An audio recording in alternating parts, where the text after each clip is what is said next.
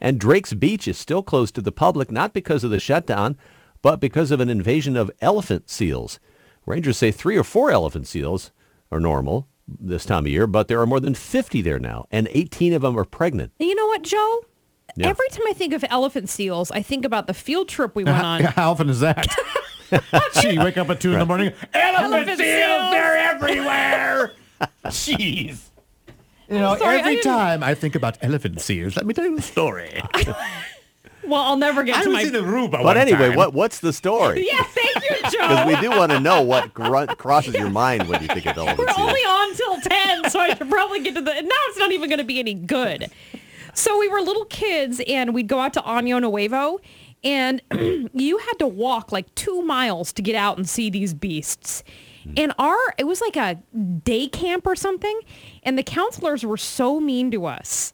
We would tell them, you know what, we're thirsty. We're thirsty. It's hot out here. We're thirsty. And they would say to us, that's just too bad. Drink your spit. Oh.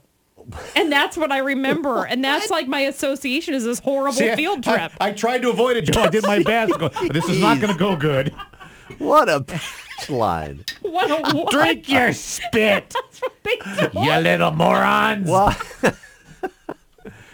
it just...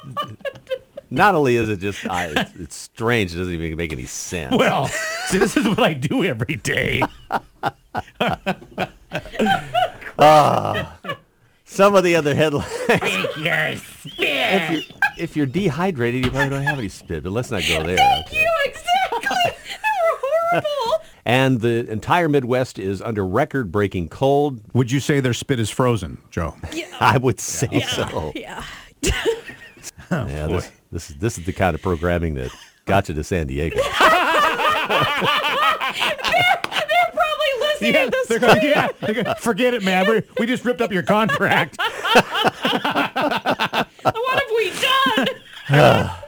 From the KSRO 1350 newsroom, I'm Joe McConnell, Froggy 92.9.